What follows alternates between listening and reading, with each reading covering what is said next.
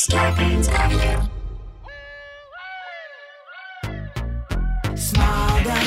Self-help from the hip. Small doses. We're talking that shit. Small doses. And keeping it real. Small doses. With me and Nana Seals. It's so funky.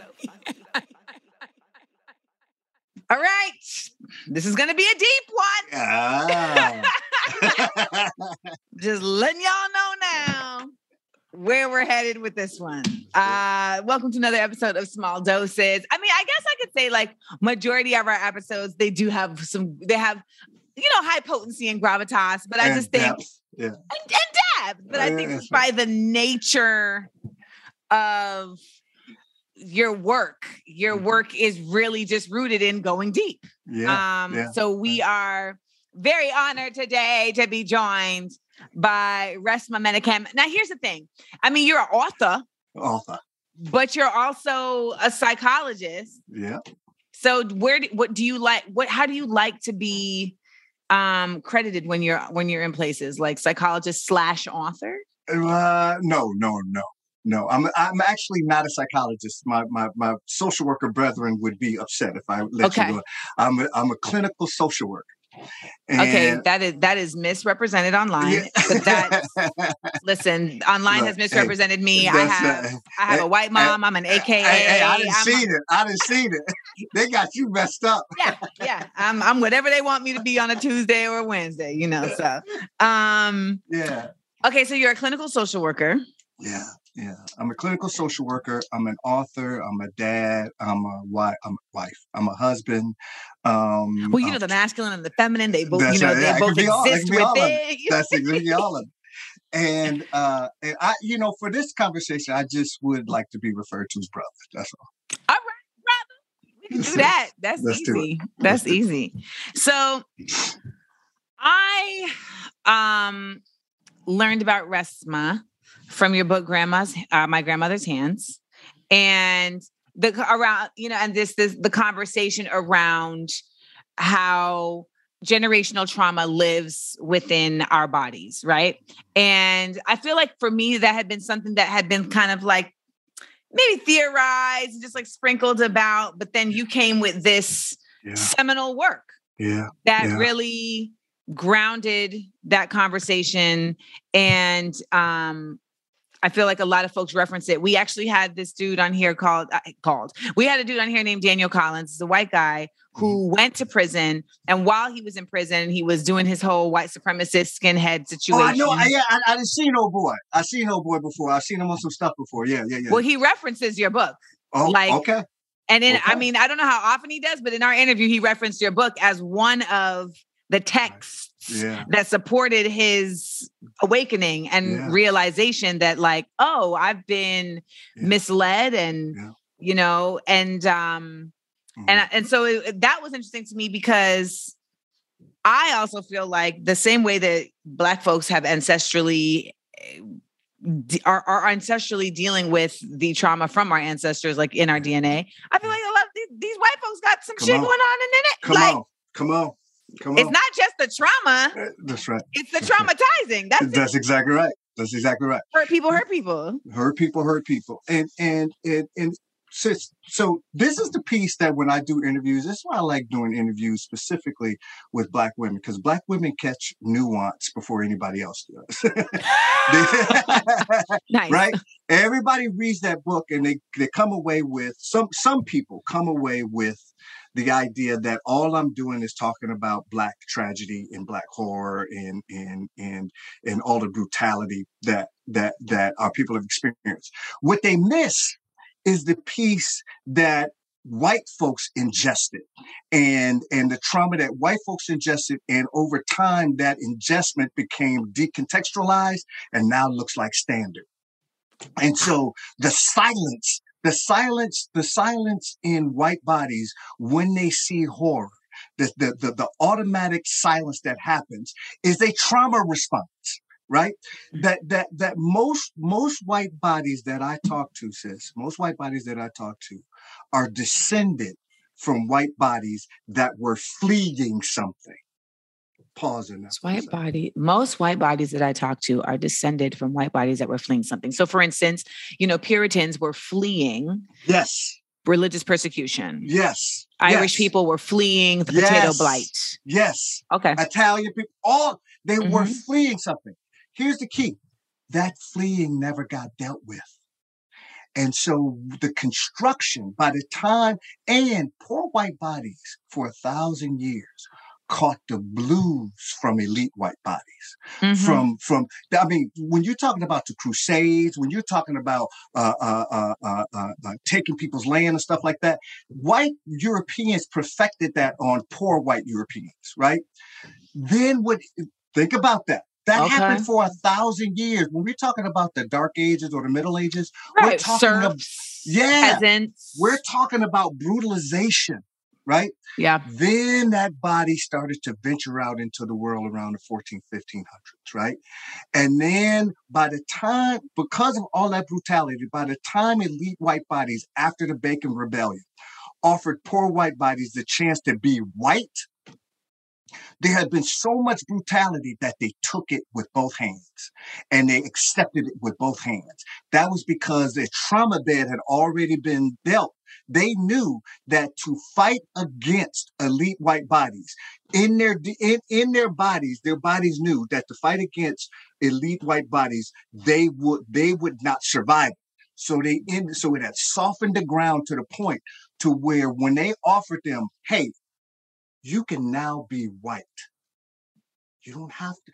Yes, Italian is fine. If you want to hang some Italian things, if you want to do some Irish things, that's fine. But you are white. You are now inside of a pigment. You are now in the club and part of a pigmentocracy, right? You are pigmentocracy. That pigment. Listen, here's how deep this is. When you're watching people in the Ukraine fleeing from war, determining who gets to get on boats and buses and who doesn't. That's the pigmentocracy. And the race question in this country, sis, has always been a species question first. Elaborate. Okay. A species question. The term race was used to identify species first. It was a race of dog, a race of bird, a race of wolf, a race of. That's the way it was identified. It was a species. It was a way to categorize species. What these white folks did is they took the term and made it and then added the pigmentation pieces to it. So when you're talking about race, you are literally talking about the white body. And this is the way this definition is my organizing rule, is that the white body deems and has deemed itself the supreme standard by which all bodies' humanity shall be measured philosophically and structurally. If you don't understand that one piece, everything else will confuse you. Right?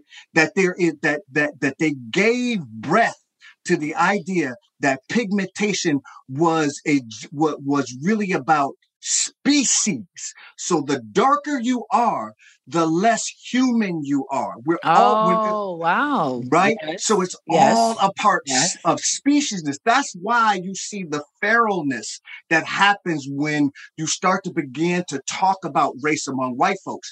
White folks have none collective racial agility or efficacy when it comes to race. They have none. Because it's just a moving target. That's right.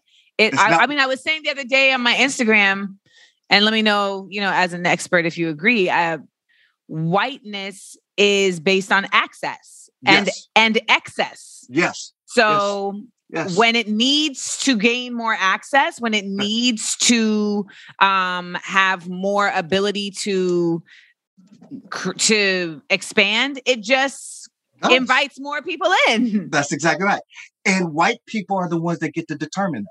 Of course. They get to determine who comes in, who's part of the club. So the species piece is so important, is that as we're having a race discussion and we notice, see, race has a 400 to 500-year-old charge to it. And this is the piece that people miss all the time. We always want to have a dialogue about race. We want to talk about race. We want to reach across the aisle. We want to do all of that. But we never account for the fact that race in and of itself has a charge to it because there has been such a thwarting. Race is a brutal endeavor, and there's a thwarting capacity that it has. That energy, as Einstein said, energy cannot be created nor destroyed. So that energy that keeps getting, it's almost like shaking up a soda bottle, that energy that keeps getting thwarted, right? Mm-hmm. That energy wants to go somewhere.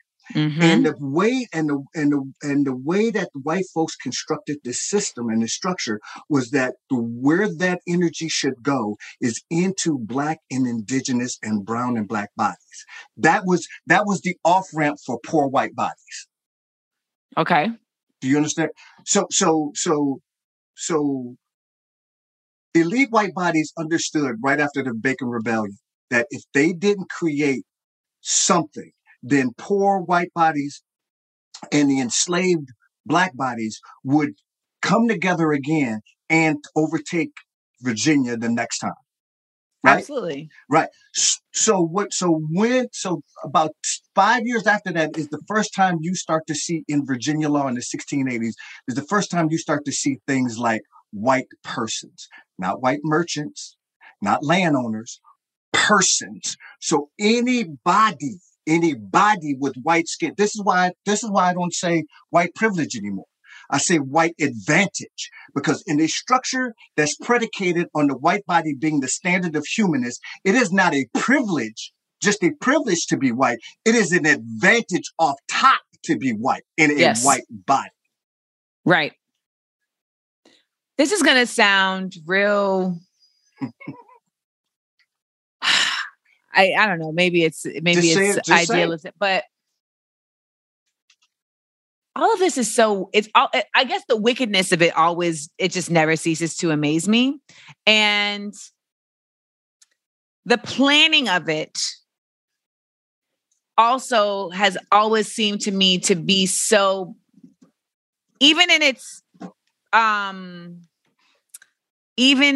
what's the word I'm looking for? Its rawest form. Like there was a clear directive. And I've read Stamp from the beginning. You know, I do have a degree. I've studied, but I feel like I never have really truly come to understand like how the thought process around race, like where did that even begin to form to say like, oh, we got to make this more formal in order to, like, who were the whites that were like, let's start this white thing? Like, who were they? Like, was it a small group? Was it a group chat? Like, was it the royals? Like, it just feels like it always feels to me like the way we talk about human creation. Like there was like a big bang and it just appeared out of nowhere. And then people were on board with it. And I know there's been studies and conversation and research around like, well, you know, there were Arab factions and there were Go ahead. I know I'm just rambling right now. No. The reason why I like what you're saying is because this is part of the confusion around race that the system needs, right? Is that we think that when we're talking about white folks, right? We think that So in my workshops, there's a question that I pose to the white folks, because when I do my workshops, I separate the white folks and then I separate the bodies of culture, right? It's because white folks come into that, even if they're the quote unquote good ones, they come into it with this charge that they don't even realize that they have. They come into it with these pieces that are pretty vicious. But they come off as inquiry. So one of the questions I ask people is, when did African people start to develop pale skin? I mean, I would assume Less than 8,000 years ago. Colonialism. Yeah. Well, no. It was less than 8,000 years ago that the European started to develop pale skin. For most the of European. I thought you said the African. Okay. The European. We haven't always had pale skinned people. What? Teach me. Sis, all I'm gonna say to you when you get off this, just Google. Don't even believe me. Google the term and science and more and more science within the last 4 years, more and more science is coming out about this. For most of our history, it is not until about 8,000 years ago that you start to see paler skin. And they think it's because of a vitamin D deficiency. But for most of our human history, we haven't had pale skin. Google Europeans developing pale skin. Just in all of these scientific articles. It's not something that I've made up. You can pull it now. Here's where I'm going with this. Is that when you say that to most white bodies, there is this, or most bodies in period, there is this disbelief. We've always had pale skin. We've always had. We've been here. Vikings. No. White. Remember, the mitochondrion in your body right now comes from a Black woman. Yes, Lucy. And so does every other human being on this earth. They have the same mitochondria. Okay. Right? That's from a Black woman. We have the whiteness, the pale stuff comes out of the Black stuff, right? There is an emergence that happens. So why am I saying that? I'm saying that because of this. I believe that by the time Europeans started to move out and started to begin to explore and genocide and do all the things that they did, right?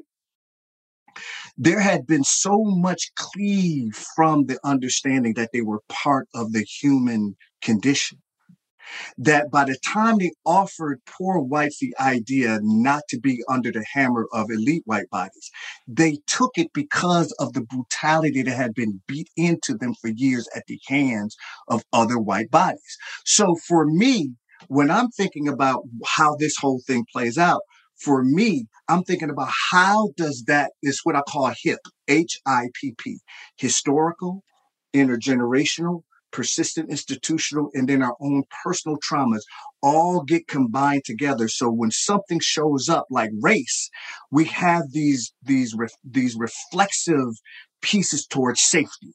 So one of the reasons why poor white people cling, even right now, even the 6,000, that decided that they were going to go to the Capitol and piss and shit in the halls, right?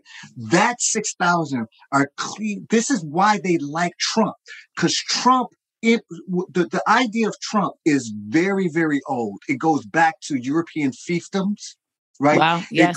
It goes back to plantation, right? The idea of a strong white man who is able to command everything, that ethos runs through white folks, right?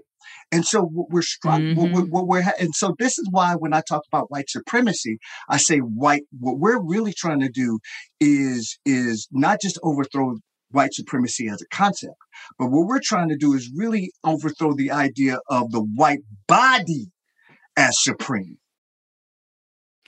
So for me, I feel like the method that I take in when I'm talking to people who identify as such is to really point out to them that this idea of whiteness was presented to you. Absolutely. And thus you can hand it back. Now, it doesn't mean that you are not outwardly identified as such, but how you inwardly identify is what determines your intentions and what determines your purpose. It's what determines your perspective. Right. So you can have an American consciousness, you can have a connectivity to your Irish heritage. There is so much culture within your nationalism, within your ethnicity, etc. But this whiteness has been presented as more valuable. There it is. And it is. It is. It is back. The whiteness is back. Depending on what's valuable to you, though. Yeah. Well, yes. Yes. Well, yes. Yes. Because in a capitalist society, right? If capitalizing is the most valuable thing to you, yes, you're white. I mean, it is valuable in the sense of like you are safer, you are richer, you have more access, et cetera, et cetera, et cetera. Yeah, right. But if you as a person are like, yeah, but having access to all of those things when other people don't doesn't make me feel secure. It doesn't make me feel richer. It doesn't make me feel, then it doesn't really have the same value to you, to you individually. There it is. There it is. To you individually. But what happened to me, to my people and your people, sis, did not happen to our people individually. No. It happened communally.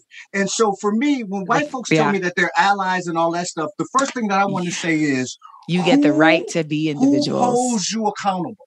Right. Who are the people that you're building a living, embodied, anti-racist culture with? I'm not interested in your self-declarations of allyship. Okay. White folks love self-declarations of allyship, self-declarations that they're not that like that white boy or like that white girl, right? And that is irrelevant. Your niceness and your kindness is inadequate to the brutality that my people are experiencing every day. It is inadequate.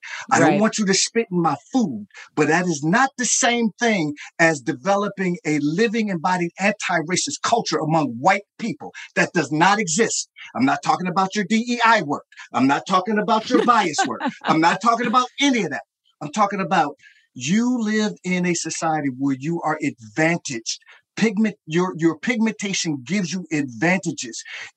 Let me tell you, I have a person in my life, my agent, who I've known him and his wife for over 30 something years.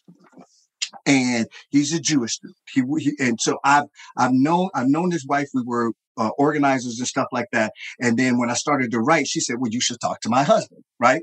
So now I'm talking to him, and the way that I write this is that I go over to his house. He asked me questions. We record it just like we're doing today. We record it. And then we send the recording to a transcriptionist. Mm-hmm. She types it up, sends it back, and then we edit it. That's how I write. That's why it sounds like I'm talking, right? So one day I'll tell you the story about how the Quaking, my new book, Quaking of America, came about. So we're talking, and he keeps saying, he keeps conflating identity with body and identity with pigmentation. And I said, as we're talking, this is something that I'm noticing that you're doing. He goes, well, it's the same thing. I said, no, it's not. He goes, no, I'm saying that identity, people being brutalized by their identity and people being brutalized by body and race and pigmentation. I think, no, it's not. How is that? One is a choice. And one is how you were entered into the world. Right. And so here's what I said to him. I said, so let me explain this to you. He said, okay. I said, you're Jewish. He said, yeah. I said, let's say I'm Jewish also. And me and you leave the temple. And we're walking down the street and we get pulled over by the police. They pull up on us. And he said, stop. And I said, yes, that's it. Yeah. I said, identity and nationality is not the same thing as pigmentation and pigmentocracy. What I'm talking about is that I may be Jewish and you may be Jewish, but the pigmentocracy trumps that. And if you don't understand that, when people are living and working and dealing with life, me and you can have the same identity, same sexual orientation, same all of that different type of stuff. And my pigmentation matters. My pigmentation matters in the gay community. My pigmentation matters in the Jewish community. My pigmentation matters in the Christian community. My pigmentation matters. And my book, The Quaking of America, was all about how that pigmentation, we can't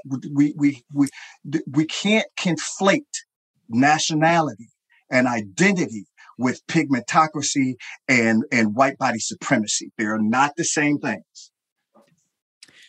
So then in that, you're right. And as you're speaking, I was like, oh, well, that's the thing. You know, white folks get the advantage of identifying. That's it. That's it.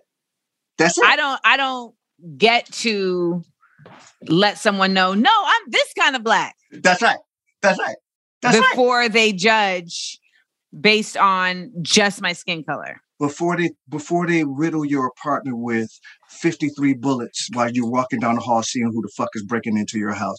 Before you are leaving a store here in Minneapolis and they decide they're going to put their knee on your neck.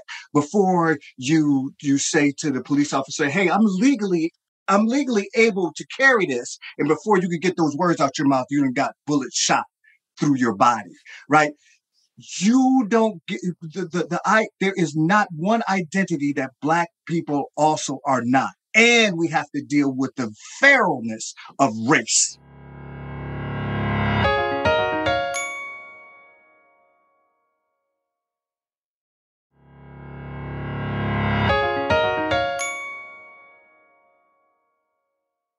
I was talking to my partner this morning. He was like, I really just feel like there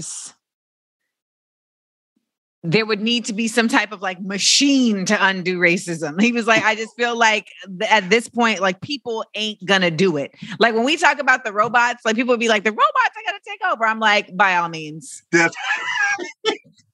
Come through. Come on, let's do it. Right here, sir. Because in these conversations, you know, I remember when Ta-Nehisi Coates, someone had asked him, like, how do you think we can end racism? He was like, I mean, I don't.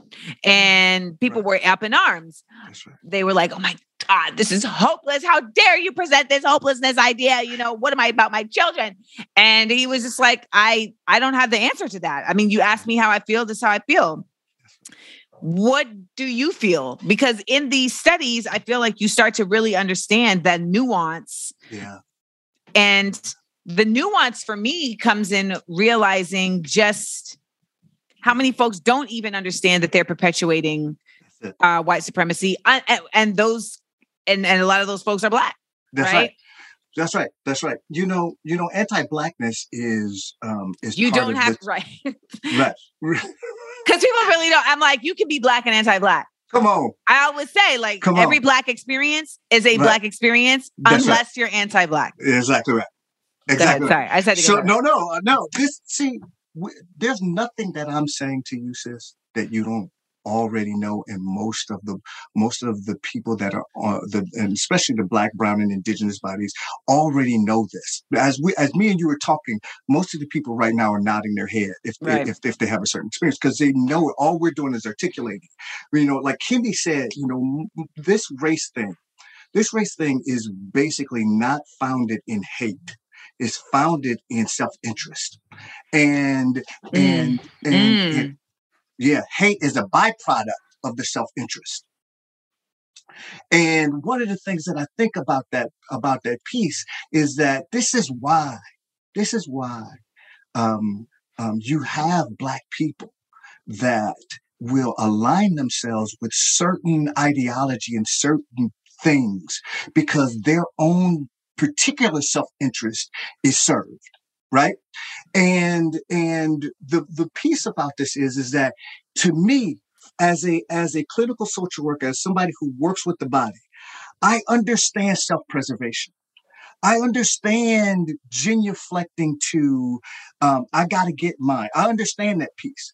But what we do in this society is that we virtualize that piece as opposed to understanding that is actually tied to the baser parts of ourselves, not to the enlightened parts of ourselves. And so when I see some of these people sitting with Trump and sitting with other people and acting like, you know, all you got to do is pull yourself up by the bootstraps. Yeah. The first thing that I think of is, brother, how I can see, I know this system is feral and I can see its imprint on you. just from that move. Yes. I can see the pain in how how they have ripped your mouth open and stuffed this garbage down your throat, that black people ain't nothing and white people's ice is colder, and that all of the intellectual understanding is on the white side and all of the degradation is on the black side. You got that in your mama's womb. I get it. But if you don't begin to interrogate that, if you don't begin to interrogate your own anti-blackness, and I mean your anti-blackness as it relates to trans people, I mean your anti-blackness as it relates to your sisters, I mean your anti-blackness as it relates to capitalism, I mean your like interwoven into this way that you make your money or you get your prestige, interwoven in that is really the death of your people. And what we have to be about is playing enough with each other and our bodies so we can begin to allow some room so the emergence of something else can happen. Anti-blackness is structural, right? Indigenous invisibility is structural. All of the urgency, there's two facets to white body supremacy that is so insidious that even those of us that are somewhat conscious are get trapped by it. Mm-hmm. There's two pieces. In order for white body supremacy to exist, you must have two pieces. You must have urgency and stuckness at the same time. Okay. Urgency and stuckness. Elaborate, please. So let me give you an example. Just a little bit that I know about you. I believe, and I'm not stalking you, but just just a little bit that I know about you is that you work your ass off, right? Yes. You work your ass off. Here's one of the things I would add. Just close your eyes for a second. Let's do this right. Close your eyes. Okay, they're closed. Okay. Imagine right now you're laying in your bed. Mm-hmm. And you're laying there and the alarm clock goes off. Do you immediately shift out of bed and your feet hit the floor and you get moving? Or do you lay there a little bit and let the quaking happen? Let your body experience the urgency. Which do you do? The latter. Yeah. What does that mean? Well, here's what it means. Is that the push, especially for black women in this country is where America has always done its dirt. And so we've also ingested those pieces. The toughest thing that when I'm working with black women, one of the toughest things that I say to them, and they grunt when I say this, and so I'm going to be interested in if you grunt when I say this. The hardest thing for a black woman to do is not the doing, but the not doing. Yeah. Right. Yeah.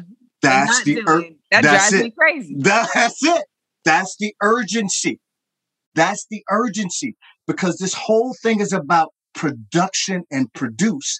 And if you don't begin to get reps in on the not doing, on the naps, on to allowing those urges and those quakes to surface themselves so you can work with it, as opposed to thinking that this is a testimony to my worthiness. Well, I'll tell you, I had to unlearn that.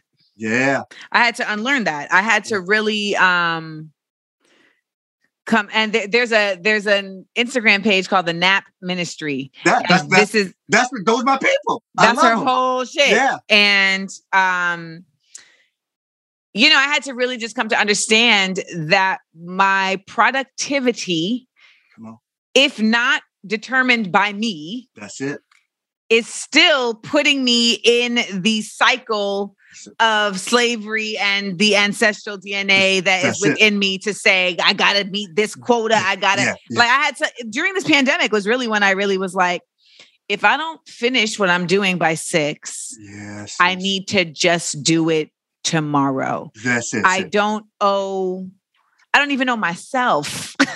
I owe myself. You know what? I did an interview recently where someone asked me, where do you see yourself in 5 years?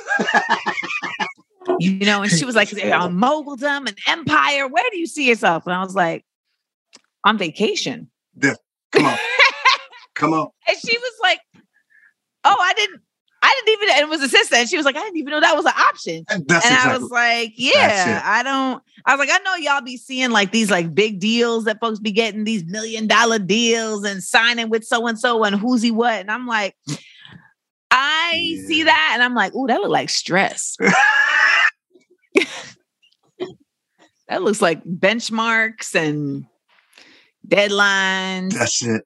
And appeasing and convincing a body of bodies that do not align with my values, with my virtues, and with my vision. And they have no interest in it. None. And so I had to, in accordance with what you're saying, like I had to revisit and reanalyze how I show up in my work. That's it. In order to even come back to this space, because I really was like, I'm done with Hollywood. Like, I don't even want to be here. I don't know what I'm going to do, but I don't want to be here. And in order for me to like really come back here in a healthy way, I had to understand like the bottom line cannot be money based. Come on. I can't produce and create from that space. 2, I cannot produce and create from a space of trying to appease whiteness. Come on. Because it's very tempting and people will tell you all day long that like, well, if you're trying to do this, you got to figure out how to do that. That's it. And the thing is this, like, it's not to say that you shoot yourself in the foot, but at the same token, it's like, I don't need to pretend I'm not what I am in order to produce for this space. Do you know what I'm saying? Yeah, I know exactly what you're saying. And I know that seems, I know people are listening like, well, then why you ain't got shit out yet? And it's like, I mean, first of all, getting anything made is a miracle, but it really is a decision you have to make for yourself. That's it. And I know so many of our listeners are listening to you and being like, and they did do that grunt because we are really trained and according to, you know, your studies, it's not even just trained within this lifetime. That's exactly right. Exactly right. So it's, I just need to say this to you, sis. It is so beautiful watching you talk about this and talk about things like letting my body rest. And my dream is to be on vacation and to allow myself, you know, this country cannot conceive collectively of a free Black body. It is what you're talking about in terms of taking your own time and being, for most of our history, the white body has had full and unfettered access to our bodies. Think about this. Yes. I mean, that's obviously a problem for us, but it's a problem for them too, because they expect our deference. They expect that's built into the structural piece, right? And so to hear you say, nah, during the pandemic, I had to shift some things. I had to work with some things. And knowing what I know about myself is that that's not an easy task to focus on you and say, man, I got to work with all of this stuff that's moving through me. I actually have to hold this and I have to actually let other people hold it with me. Yeah. No, I'll just do it myself. No, don't do it yourself. But then no, it'll get done. No. Because the cooking is in the not doing. And so just as a brother. That's a whole other, because then you realize this is the other T. Come on. In order to create a space of people that you can't even lean on to do that, you may have to also show up different. That's right. It. Because now, like, morale is everything, right? That's it. Trust is everything. And we do not come up in this capitalist system learning how to create a force of people that are moving in the same direction it's always like fear-based. It's always punitive-based. It's always money-based. Or transactional. Yes, and transactional. Yeah. Business. It's business. This person is not, you know? And so I had to literally change my entire approach to my company. That's it. Me too. And the culture of my company. Yep. I had to change my entire approach to how I hire. Yep. I had to change my entire approach to how I communicate. That's it.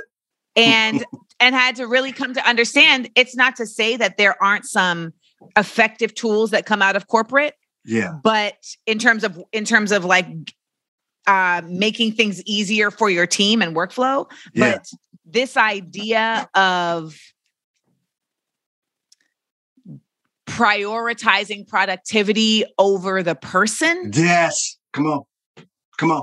It doesn't win. It doesn't win you. It doesn't really get it. I mean, for these factory type scenarios, they don't give a fuck. But like, no. The work I'm creating is love work. That's exactly right. And you're cultivating, and this is the piece. What you're doing is you're trying to cultivate something that can sustain, that can move past lifetimes. Yes. Right. That's what you're doing. You're seeding the ground so your people understand that they are not defective. And that may mean you can't go into certain rooms. Mm-hmm. And that may mean you can't be in part of certain talks and stuff like that. But what you're building will be sustainable because you're giving your people something that will allow, the same way you had to come to it, you're saying, hey, my people, y'all got to come to it like this too. And I'm here and I'm showing you and I'm doing these pieces. And we may not get along and shit may happen and I may have to cut you off for a minute, but I ain't got to hate you. I ain't got to, right? This is, see, sis, what you're talking about right now is something that I've been seeing for the past 4 years. Something different is cooking underneath the surface. So like the blackness, I talk about blackness as emergent blackness, right? Mm-hmm. That the birthing blackness, the blackness of the womb, as opposed to the blackness of the tomb. That's what I'm talking about. I'm talking about that there's possibility here. And the way that you're talking right now, we weren't talking about this 6, 7, 8, 9, 10 years ago. We weren't talking about like think about it like this. There's no reason why. This is why I say Black people are so beautiful. I may not like everything that Black people do, but I love Black people. That there's no reason why Charlemagne should be opening up his network in the way that he's opening up his network. I saw it. Right? Because people ain't watching what he's doing. People are not watching that he's giving room for other people to be exposed in things, and he ain't asking for a kickback. And he ain't asking for this. And so when something happens to him and and people ain't, and I've heard from a while, I just send him a text or something like that. And they say, hey, King, what's going on? Like, just because, and it ain't about me wanting something from him wanting something from me. It's about, brother, I love you. And if I can make room, I'm going to make room. In my little circle, you make room. In your little circle. Sis, that level of conversation, that's new. That you're starting to see something because there's a foundation that's being, but the fact that me and you are even talking, right? Why should an author of My Grandmother's Hands and Amanda, why should we be talking? Why are we talking? Because there's alignment. And that's starting to be surfaced more and more and more. And that's what a lot of these companies are afraid of, that me and you can do something with each other and not even talk about how the money is going to be split. We'll figure it out. We're going to work like these. I mean, you have to handle business, but then there's this love piece where no, you matter to me too, right? That's so even though I talk a lot about the trauma, I also talk about the joy too. There are pieces that are being cultivated right now amongst our people. If you're watching with the right eye, if you're listening with the right heart, you'll see it. But don't get me wrong, we still got sick ass. Well, our people are hurting. Our people are hurting. Yeah. Right? So I really see some things changing.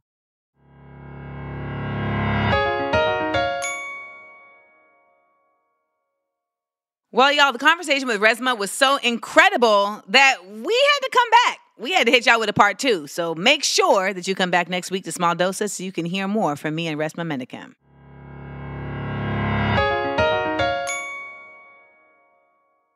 Starburns Audio, a podcast network.